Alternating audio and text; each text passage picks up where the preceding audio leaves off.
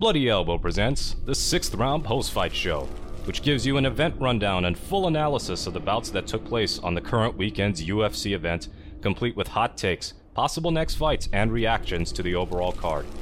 Paid Bloody Elbow Podcast Substack subscribers will hear bonus content, if available, at the end of the broadcast. Be sure to subscribe at bloodyelbow.substack.com for our newsletter and at bloodyelbowpodcast.substack.com for our podcast network. Follow us on Twitter at Bloody Elbow, Facebook at facebook.com/bloodyelbowblog, and as always on bloodyelbow.com. Thanks for listening. Here are your Bloody Elbow fight analysts. Hey everybody, welcome back to the 6th Round Post-Fight Show with me, Zane Simon, and my co-host, as always, Eddie Mercado. We're coming to y'all straight from the end of this week's UFC card going down at the Apex facility in Las Vegas, Nevada, where Bobby Green absolutely dusted Grant Dawson. The result, you didn't pick Green, right? No. I don't think anybody on our staff picked Green. Rightfully so, right? Rightfully so. Yeah, I mean, nobody saw this coming. The thing with Bobby Green is, like, even if you thought that he might be able to beat, let me see, I'm just double checking here. Don't say Tony Ferguson. No. Even if you thought that Green, none of us picked Green. This is Bloody Elbow curse in full effect. Even if you thought Green might have been able to beat Dawson, it's not like it was ever going to be a thing where, it would be Green by knockout. He knocked out a washed late career Ally Quinta a few years ago in 2021. And his last knockout before that was a body kick against James Krause in 2013 that I believe was arguably a groin strike, Right. if I'm remembering correctly. Sure. And his last punch knockout before that was Ricky Legere in 2010 at King of the Cage Arrival. Bobby Green, he's a good, fun fighter. He has great, he has some slick boxing skill. He is nobody's idea of a knockout artist. That's just 100%. But even in the so for the results post on Bloody Elbow for this, I mean, I even put in a little preview that Dawson needs to get this fight to the ground as soon as possible. Yeah. Not for a second did I think he could stand with Bobby Green. No. It wasn't the thing of like, oh yeah, Dawson can stand with Green. It's just, you figure if Green's going to be in this fight, he's not going to be able to go out and just one punch knock Grant Dawson out. It's going to be a scrap. It's going to be difficult. There's going to be a lot of back and forth. Dawson's going to be able to have time and opportunity to drag him to the mat because Green's not a knockout puncher. So we all kind of assumed Dawson would have time to work. Whether you thought Green could win or not, we all thought Dawson would have some time to make something happen. More than 33 seconds. Yeah. Holy shit. This is probably the best win of his career, the most important win of his career. If he lost here, the trajectory is well defined. It certainly might not go down as the biggest name win of his career. Obviously, Tony Ferguson's on there. Ally Quinta once fought for a title. There have been higher profile fighters that he's faced, but this was definitely a fight where it was like Dawson is a young guy on the rise. Green is a dude who's run up right up against the bottom of the top 15 over and over again. It really just felt like another pushback opportunity for Green to not get over the hump. And at 37 in the lightweight division, you can't. His days are numbered. Yeah, his days are numbered. But to be fair, Bobby Green has the best boxing of anyone that Dawson has faced so far. Yeah, and as somebody, I put it up for a minute. This one of our Dev Goes Fishing, one of our listeners pointed out, Dawson has been hurt early in fights before. Madsen hurt him right early in their fight. And this, it's not like, I don't want to come off like Dawson was some sort of impossible to knock out guy. His defense is bad. If there's really one thing that I came across watching tape for this fight, it was Dawson gets hit by everything everyone throws. He might be able to come back and win a fight. He might be able to take somebody down and take them out. He might be able to change the tide of the striking with volume. He used to do a lot of kicking and stuff like that, but he gets hit with everything.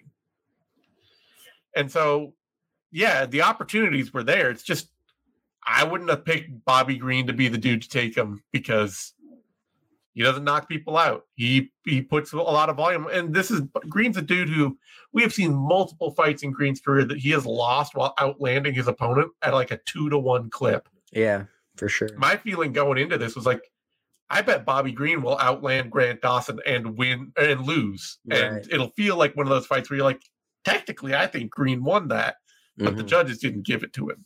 Right. So, yeah, here we are. I think it's a glaring weakness in Dawson's game, and it really speaks to why he's been brought up the way he has been. When you look at guys like Sean O'Malley, who was much more fast-tracked, not just because of his popularity, but like skill set. Yeah. You know what I mean?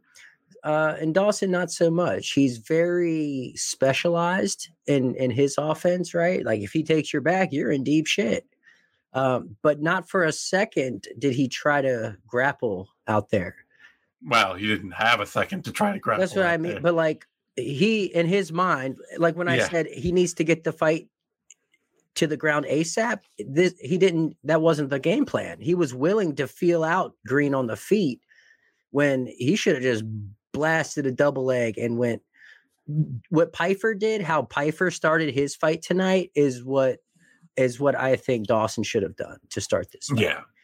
And he tried to stand with Bobby. Bobby way too slick for him. Way too slick, and made him pay. And yeah, I mean, Dawson does have this thing once again. Like I say, I wouldn't have thought it would come into play here. I wouldn't have thought it'd be the big factor here, but he does have this thing where he often likes to get out there and throw a bunch of volume with people. Just, he likes to, he's kind of been trying to build himself into the Colby Covington route where, the striking is not pretty, but there's a lot of it. And he eventually can like overwhelm somebody enough with it that the takedowns are easier to get. And so he's been playing a lot of that lately, and it doesn't always work that well. It's just, once again, I did not think Bobby Green would be the dude to make him pay that dearly for not being in that big a hurry to get the takedown. Yeah, that was fantastic. Yeah, that was awesome. Awesome moment for Bobby Green. He had that opportunity to call somebody out, did not take it. Don't know why, but whatever. Yeah, after the broadcast, DC was talking about maybe he'll fight Michael Chandler. Yeah, that's what DC was saying. He was like, maybe, Chandler's left without a fight. Put him in there with him. If Chandler's going to fight somebody because he doesn't have a fight, it'll probably be somebody like Matej Gamrot or Beneil Dariush. Like, right. I can't imagine. I mean, Green is a more exciting fighter than than at least Gamrot or somebody like that. So maybe, but even then, I would think like Dan Hooker. Well, no, Chandler's already fought Hooker. That's right. Yeah, I mean, maybe just the reputation alone makes that happen. But yeah, okay. And business wise, Bobby Green's probably pretty affordable, right? Yeah, there are some avenues I could see it happening, but I would much, as somebody else noted, like Bobby Green, Dan Hooker, that's a great fight. Mm. Bobby Green versus Jalen Turner or Renato Moicano or even Carlos Diego Ferreira. Like there are a bunch of ranked fighters in there that Bobby Green has not gotten a chance to face that would be fun. The Chandler thing, it would be a pretty weird moment for Michael Chandler to be like, no, I'm not gonna. I don't want this big payday fight with Conor McGregor I was supposed to get. I'll turn around and fight a guy that like 5 people know, Bobby Green. That's the route I want. Yeah, but Chandler's a company man, right? He is. And he's been without a paycheck, so there are machinations where I could see it working. But yeah, for DC to suggest it outright, I don't know. It's just, it would never be the fight I would assume they'd make. That's correct, but why? Like, check it out. Bobby Green has fought Fiziev. He's fought Makachev. He's fought Dober. He's fought Ferguson. Like, he's been in there with everyone. Yeah. Michael Chandler is right there. Like, I understand your point of Chandler. Yeah, I mean, he was a last-minute replacement against Islam Makhachev. It's a consolation prize for Chandler. Like, I understand the hang up on it, but yeah. And he fought Fiziev with, Fiziev on the rise. He did call for a December fight. Green did. Yeah.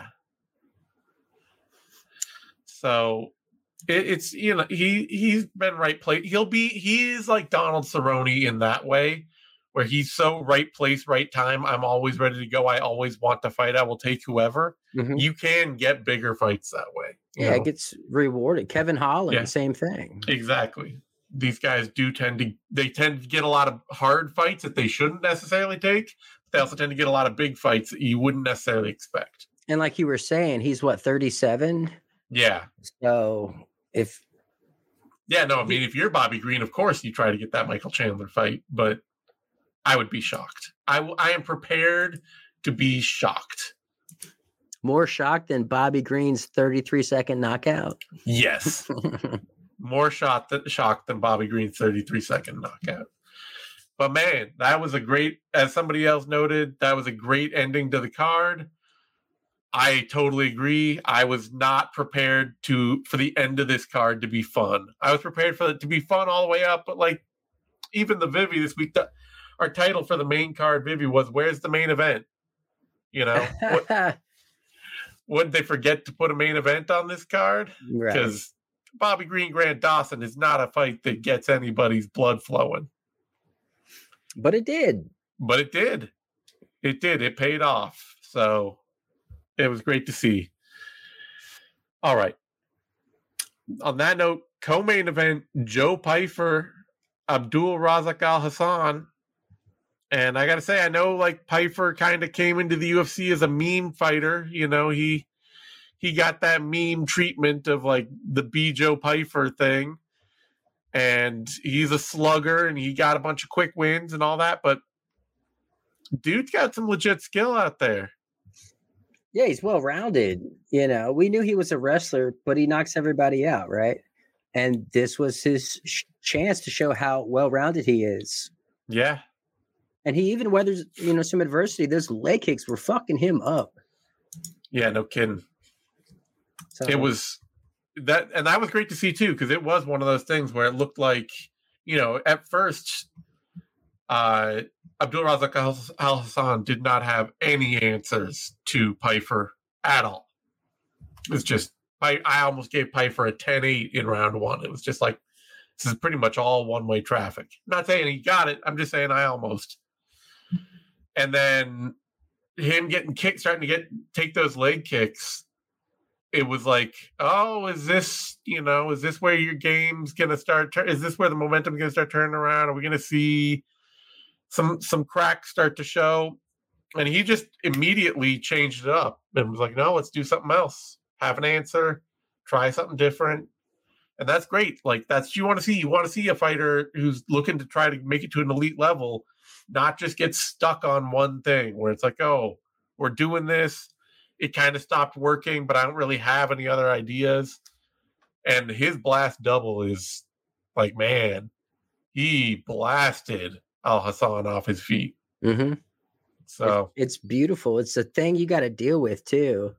It's such a it's a trump card is what it is, especially when you have that kind of power on the feet and like you're in the middle of a dog fight and everyone's throwing haymakers. And the next thing you know, you're looking up at the ceiling because this crazy, explosive, technical double leg just comes out of nowhere. And you're so focused and we're brawling that boom. And for him to be able to turn that double leg like straight into an arm triangle, love to see it. Love to see it. You don't even have to be a great grappler if you're at least a grappler who can. If you're somebody who knows how to hit a submission in a transition, who's got a go-to of like, you know, because a lot of fighters, they still think about like, oh, I'm getting taken down. I have a minute to reset here. Or I'm getting clinched up. I have a minute to reset here. I have a minute to make something happen or to find my bearings again. And if you're just like, no, the moment I hit something, I have an immediate thing that I'm going for off of that, like you can catch a lot of people out that way. Honestly, I mean, I catch a lot of people in a baseball bat choke in transitions because they're so focused on the position, like they don't even pay attention to my grips, and they don't pay attention to the fact that they're actually setting my choke by advancing their position. And then they don't tap because they have the good position, but they're still in a submission and they don't want to, you know. Yeah, a lot of people go to sleep. But what I liked is it's his go-to move. That's what he said. That's his go-to. And he locked it up standing, which I thought was pretty badass. It's very rare that people will even attempt it because it's such a low percentage move. But it's a great go-to submission. It's really, you know, we say like the standing one is low percentage, but it's also an incredibly low risk submission. It is not dropping for a guillotine. It is not throwing up an arm bar, or as we saw earlier in this card, rolling for a leg lock. Like an arm triangle is a submission that you can maintain positional dominance real easy out of an arm triangle. You can sink one in from half guard where, you know, if you're feeling it, you jump over to side control. If you're not, you still stay right there where you are. So it as a go-to submission in MMA, it makes a lot of sense. Yeah, it's on the complete other end of the spectrum as leg locks. Yes. And we'll get into that later. But no, it's definitely a safer move. Much like a Kimura, Americana, straight arm bar, things where you don't have to relinquish position. Trying to think, what do we need to see Joe Pyfer? Who do we need to see him fight next? I mean, this is kind of weird because like he looked great in this fight. Yeah, he looked like a guy you want to see in top 50 when he wasn't getting his leg peppered. Sure. The leg peppering aside, he looked good. Yeah, but also Abdul Razak Hassan is not exactly like a borderline contender. He's a dude who's just always been a brawler, win or lose, die by the sword kind of thing. He was pretty smart out there tonight, though. I really liked how he used his guillotine to stand up. You know, the second he realized he didn't have it, he was like, okay, well, I'll just use this to get back to my feet. So there were good things that he was doing. But I think he struggles when he's not the alpha athlete out there. Yeah, he does. And Pyfer is a specimen. So let's see. There's like Michael Oleksiejczuk out there. Oof, that'd be explosive. That'd be a lot of fun. That's a good test. Yeah. There's Andre Petrosky out there getting some wins. Gregory Rodriguez is coming off a win. Oof. I'd pick Gregory. That dude's RoboCop is just, you know what you're getting out of him. There's a fight that it will have to happen someday. Maybe not right now, but maybe Roman Kopylov. Talk about a banger, right? The way Kopilov's been looking lately. Honestly, it might be wise to book them sooner rather than later, so that way they can face off later on again. Exactly. That's what I always. There are a lot of people who are like, "Oh no, don't match up the prospects on the way up," kind of thing. You don't want to pick one of them off and all that. But it's like, no, you want that. Think about Conor McGregor, Dustin Poirier, and how much cooler it was when they're fighting. 10 years later, because they fought once already. You give fighters a chance to like build that storyline in. Let them fight when they're young. Let them fight early in their career, or even if they're not young, they can refight. They can fight again in 2 years' time. Like MMA isn't. There's a lot of chances for it to be cyclical. So, yeah, I am all for building prospects and giving them appropriate steps up in conversation, but I'm also all for let them face each other when they're at the same level. Yep. So there are a couple of bangers in there for Joe Pyfer for him off of a win like this. Well, let's be honest. All of his fights are going to be. Yeah, it's always going to be a banger. That's true. All right. That brings us to a welterweight fight. Joaquin Buckley, Alex Morono. And I'll admit, this fight, it surprised me a little. Mm-hmm. I picked Joaquin Buckley, and I figured him being the much better athlete. Morono, as smart a fighter as he is, he's just not an athlete. Like, he has struggled when he faces guys that are really athletic. But I was super impressed by how dominant Joaquin Buckley was. Because Morono is a dude where, like, you look at his fight with Santiago Ponzinibbio, you look at his fight with Nico Price back in the day, and those were fights where Morono, he made those guys look pretty bad for a while. He won those fights for large stretches before he ended up getting starched. He did not win almost any of this fight against Joaquin Buckley.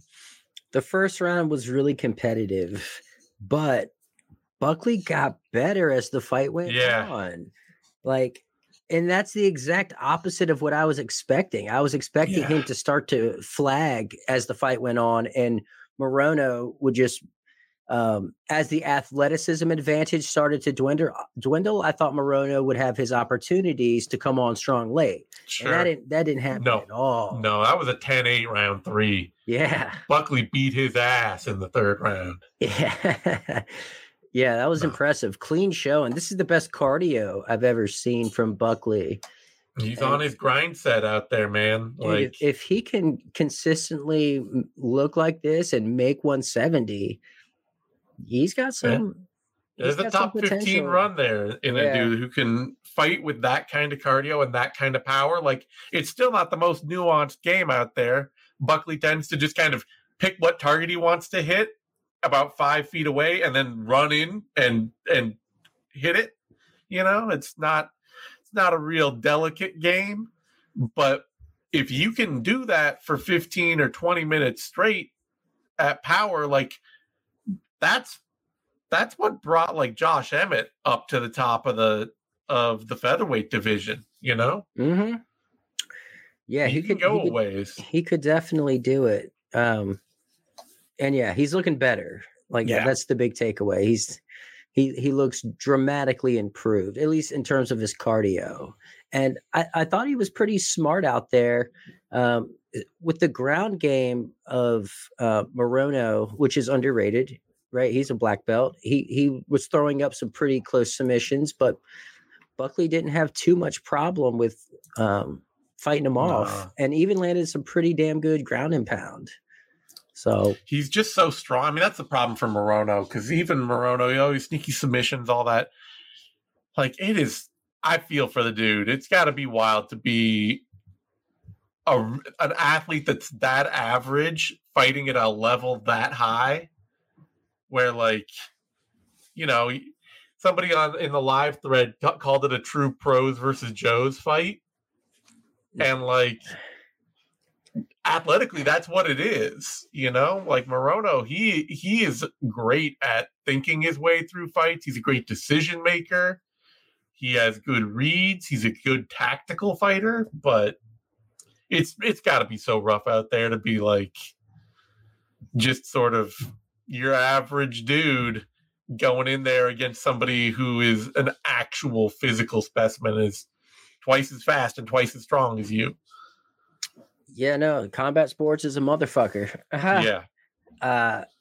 Athleticism probably counts more in fighting than any other sport. Yeah. Period. MMA is such a sandbox too, where if you're really fast, you can just kind of, it's hard to compensate for, in boxing and some other things like that. I'm not saying that the best athlete doesn't usually win in boxing. They do, but at least in boxing, it's the limitations of it are much easier to make technique counter athleticism. And in MMA, it's just like, it's a huge sandbox. And it's like, I'm in this gigantic pit where I can run 10 different directions. If I'm just way faster than you, that's going to be a huge problem. Yeah. And it's kind of like weight in terms of when skill is relatively equal, weight matters. When skill is relatively equal, athleticism matters. Yeah. It's just the nature of the beast. It is. But it's also what makes light heavyweight so much fun. Yeah, it is. No kidding. Yeah, so the question then becomes, where does Buckley go from here? Because this is the kind of fight that's like a knocking on the top 15 kind of fight. I'm looking at the rankings for welterweight. Down at the bottom of that division, we already fought Kevin Holland, Michael Chiesa, Neil Magny, both coming off a loss. There is Jack Della Maddalena. I would pay a lot of good money to watch Jack Della Maddalena fight Joaquin Buckley. Yeah, that would definitely be a banger. I don't know if JDM would accept that. Vicente Luque would be a banger. Yeah. JDM, Luque, Jeff Neal might be a little too high up there. Yeah. Otherwise, there's also dudes like Randy Brown, Li Jingliang, all those other guys who are floating right around the edge of the top 15 that Daniel Rodriguez, when he gets back from his unfortunate drug test failure, the Leech might be the move. Sure. That's exciting. Just a bunch of hooks. We'll have to do like a little UFC drinking game. Every time a hook is thrown, take a shot. No, I do not want to be that plastered. We got to do a 6th round after that. Just be me asleep. All right. Let's talk about this lightweight bout now. Drew Dober, Ricky Glenn. And if I had some surprise, if I was shocked by Bobby Green, Grant Dawson, if I was a little surprised by Joaquin Buckley, Alex Morono, this could not have possibly been more the fight I expected to see out there. Man, I was thinking it was going to be a war. I was expecting Glenn to show up and be his normal self and, overproduce and just be a salty dog out there. And none of that happened. No, Glenn is he's a comeback king, and his chin is starting to go. And you can't that's a deadly combination. To be a dude who is known for taking an ass whipping and then bouncing back to give an ass whipping.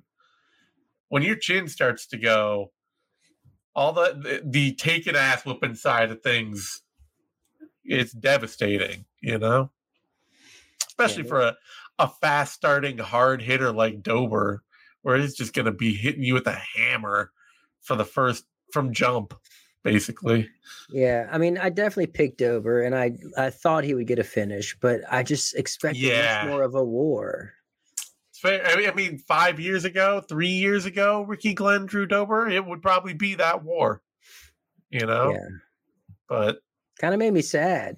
Like, awesome finish, like awesome performance from Dober. Just feel bad for Glenn. He seems like he's just a shell. Yeah. That was a shell of Ricky Glenn. You hate to see it, but he's been his whole career has been about wars, and that takes its toll, Unfortunately so. Oh well. All right. Yeah. That brings us to Bill Algeo, Alexander Hernandez. And Yeah, this is, this was a little weird, honestly. Hernandez was like, he was the dude who he'd go out, put it on somebody for a round, and then kind of have a big meltdown and lose it all if he didn't finish him within that first round. Right. Or if he felt some resistance. Yeah. He'd go into his shell. Exactly. He would come out and put out an ass whipping. He would either finish somebody or just kind of fade.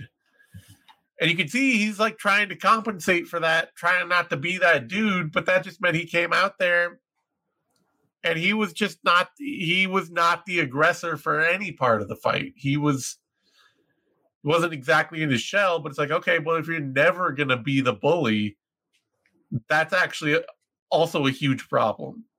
Because half the fights you won were by being the bully right away. Yeah. No, if you notice, like in that third round, he started doing that and he started finding success. I did actually give him the third round. Yeah, he was landing some really slick counter left hands that, and Algio's style is like he's just asking for it out there, right? Yeah. With the way he flows and kind of just tries to roll with the punches instead of more fundamental blocking. Yeah. And I mean, I can't help but accept that that is going to come back and haunt him. Like that will catch up to him. Alexander was not able to take advantage of it. Algio is smooth, he's elusive. And he comes at some funky ass angles, man. He throws Go ahead. There's a lot of Tony Ferguson in Bill Algio. Yeah. It's a Stephen Thompson, Tony Ferguson love child. Yeah, and with the Tony Ferguson comparison, it's like, oh, there's some great heights there. Tony Ferguson became an interim champion. Tony Ferguson had a 12-fight winning streak. But then there's the other side of that, which is when that speed starts to go a little, then all of the like, oh, I just roll with it, or I just, make this little slip here instead of having my hands in position to defending myself really well. We've seen late career Tony Ferguson. It's uncomfortable. It is very uncomfortable. When that kind of style stops working, it's bad. I'm just glad afterward he called out Billy Quarantillo, because Billy Quarantillo has already said yes to that fight. Yeah. And I want that fight.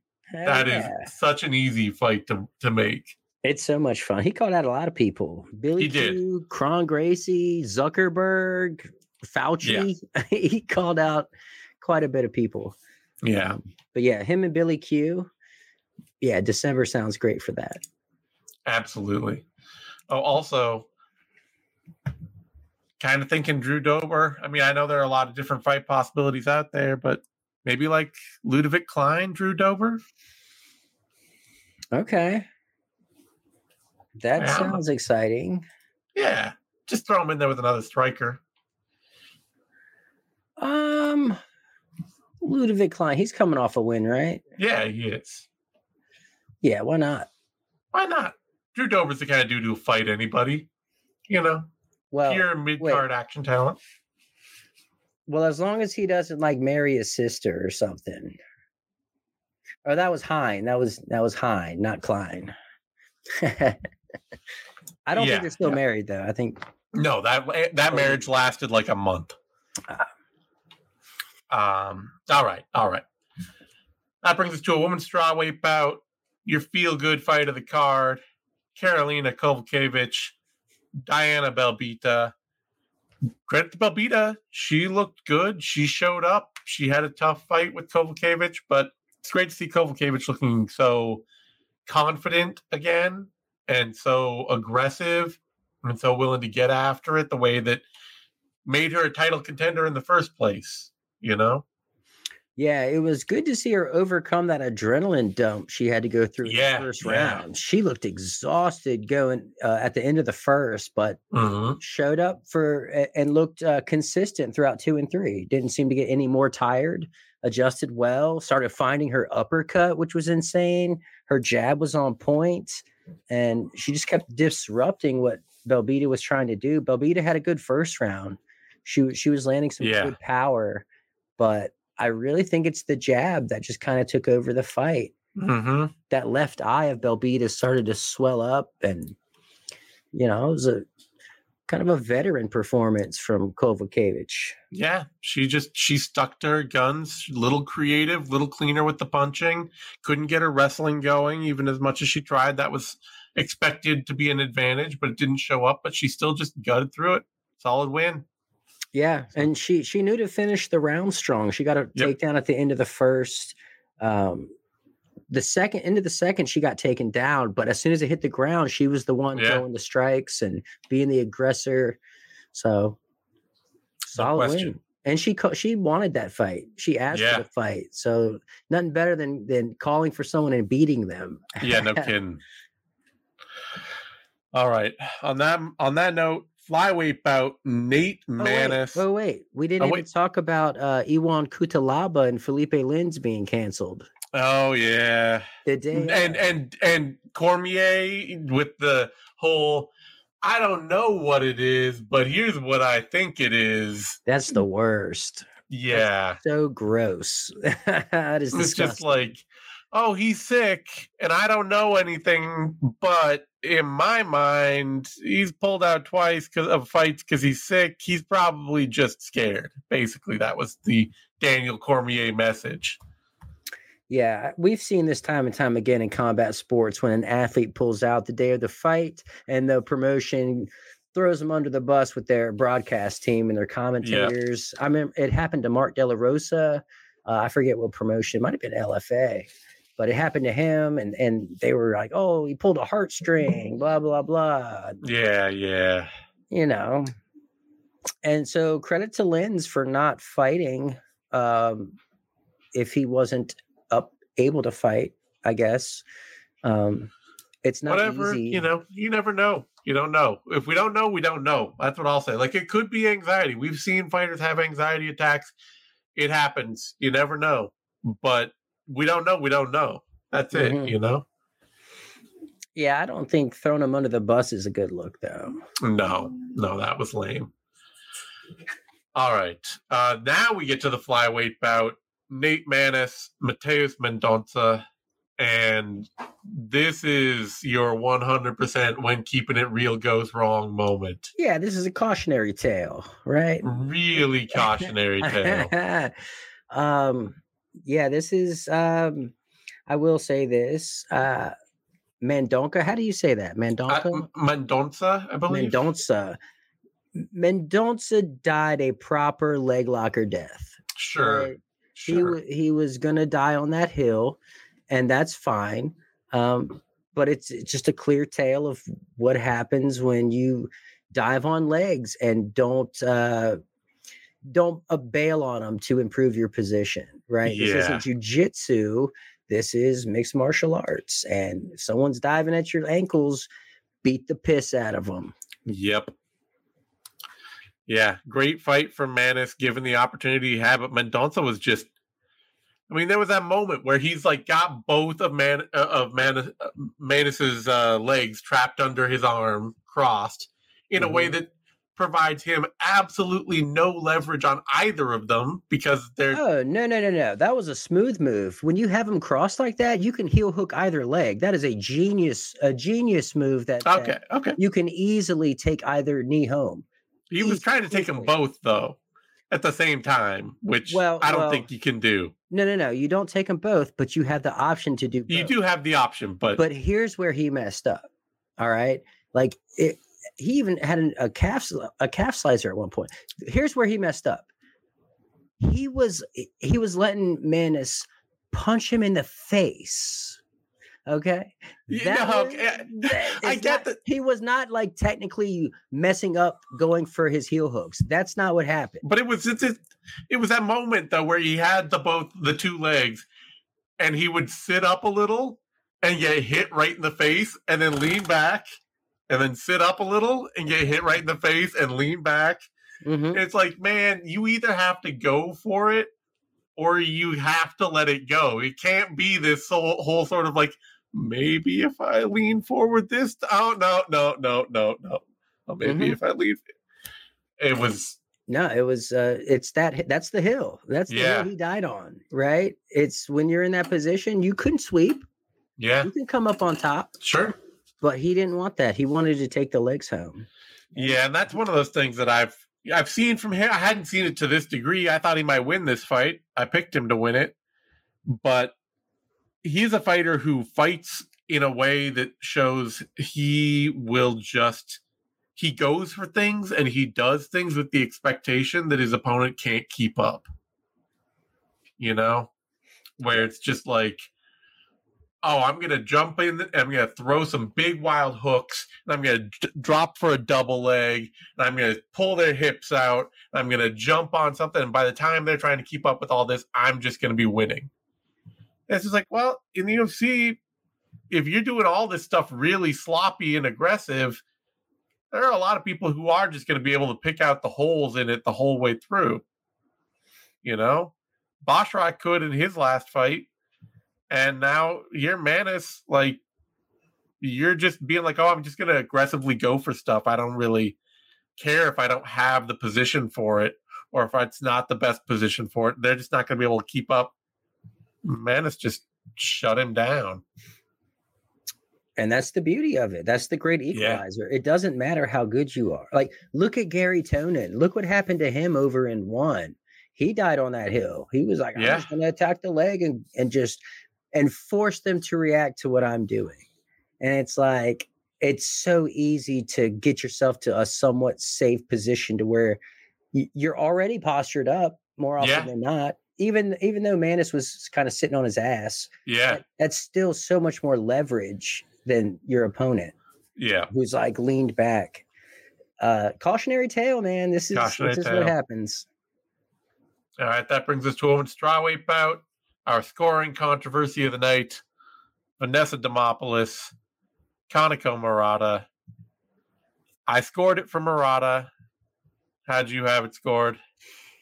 I also scored it for Murata. However, I could easily see how the second round could have gone to Demopoulos. Like, who's landing more strikes? Who's doing more damage? When I put the score out on Bloody Elbow, I was like, okay, I've got it. 10-9 Demopoulos round one. I've got it 10-9 Murata round two, but I can see an argument for Demopoulos getting that round. I just don't think judges are going to go that way. I can see the argument. Don't think it's going to happen. Turns out every judge went that way. Yeah. And huge underdog too. Yeah. So I'm okay with it. Yeah, I'm not. It's not a robbery to me. It was. I didn't expect it, but there's an argument for it, and as long as there's an argument for it, then there's an argument for it, you know? Yeah, I'm perfectly fine with it.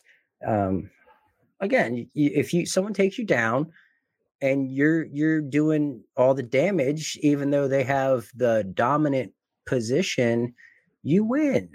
Yeah. Old Absolutely. school, like if it's 2002, okay. Like, yeah, sure. But modern day MMA, you got to be doing damage. Yep. Rough fight, but hey, good win for Demopoulos. Got to get away with one every now and then. That brings us to a bantamweight bout. Aori Chilang, Johnny Munoz. And man, Johnny Munoz has got to figure something out. The way he is fighting right now, that is not going to win him any fights in the UFC. Like, it's just not. You can't be the guard guy. Yeah, that doesn't. Guard player. It just doesn't work. It's in the lighter the division, the tougher it is to work too. I think. And he isn't rounded enough. He used to have a jab for a couple of fights, but even that's vanished now. He had a couple overhands in this fight that shook Chilang up a couple times, but other than those, his striking standing was a void. It was gone. It was not. It's just like, you can't be just a guard. You can't. Even Kron Gracie in his worst butt scooting performances had more than that. Yeah, so. He's not a good enough athlete to overcompensate for his lack of stand up. And if you're a bantamweight that can't strike, you're not going to make it in the UFC. No. Finally, opening fight of the card, JJ Aldrich, Montana De La Rosa. Solid, strong performance from Aldrich all the way through. Yeah. Just the slicker, faster boxer, better hands.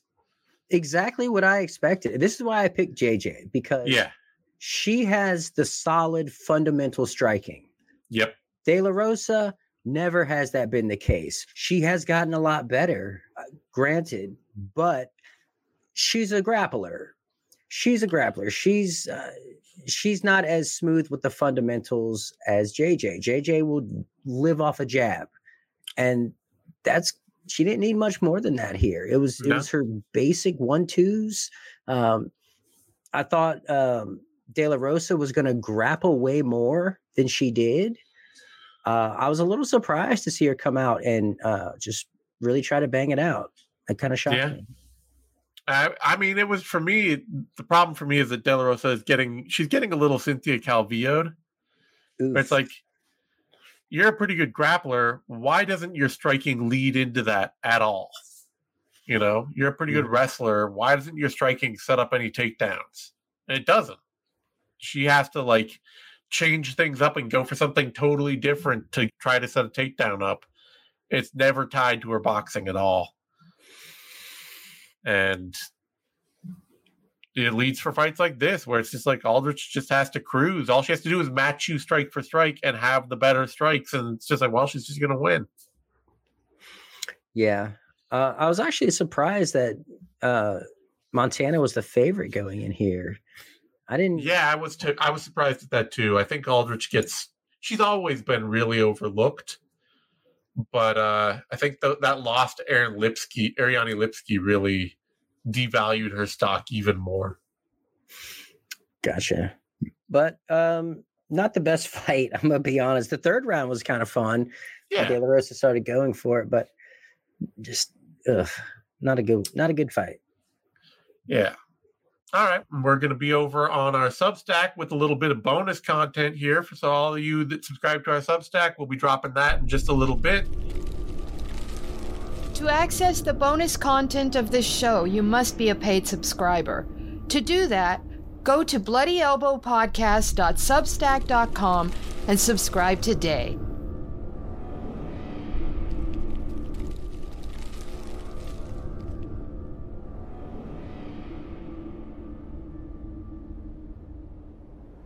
Thank you for tuning in to this Bloody Elbow podcast production. Subscribe at bloodyelbowpodcast.substack.com. Give us your email and receive notifications when your favorite shows drop straight into your inbox. We're also found on a wide variety of podcast outlets.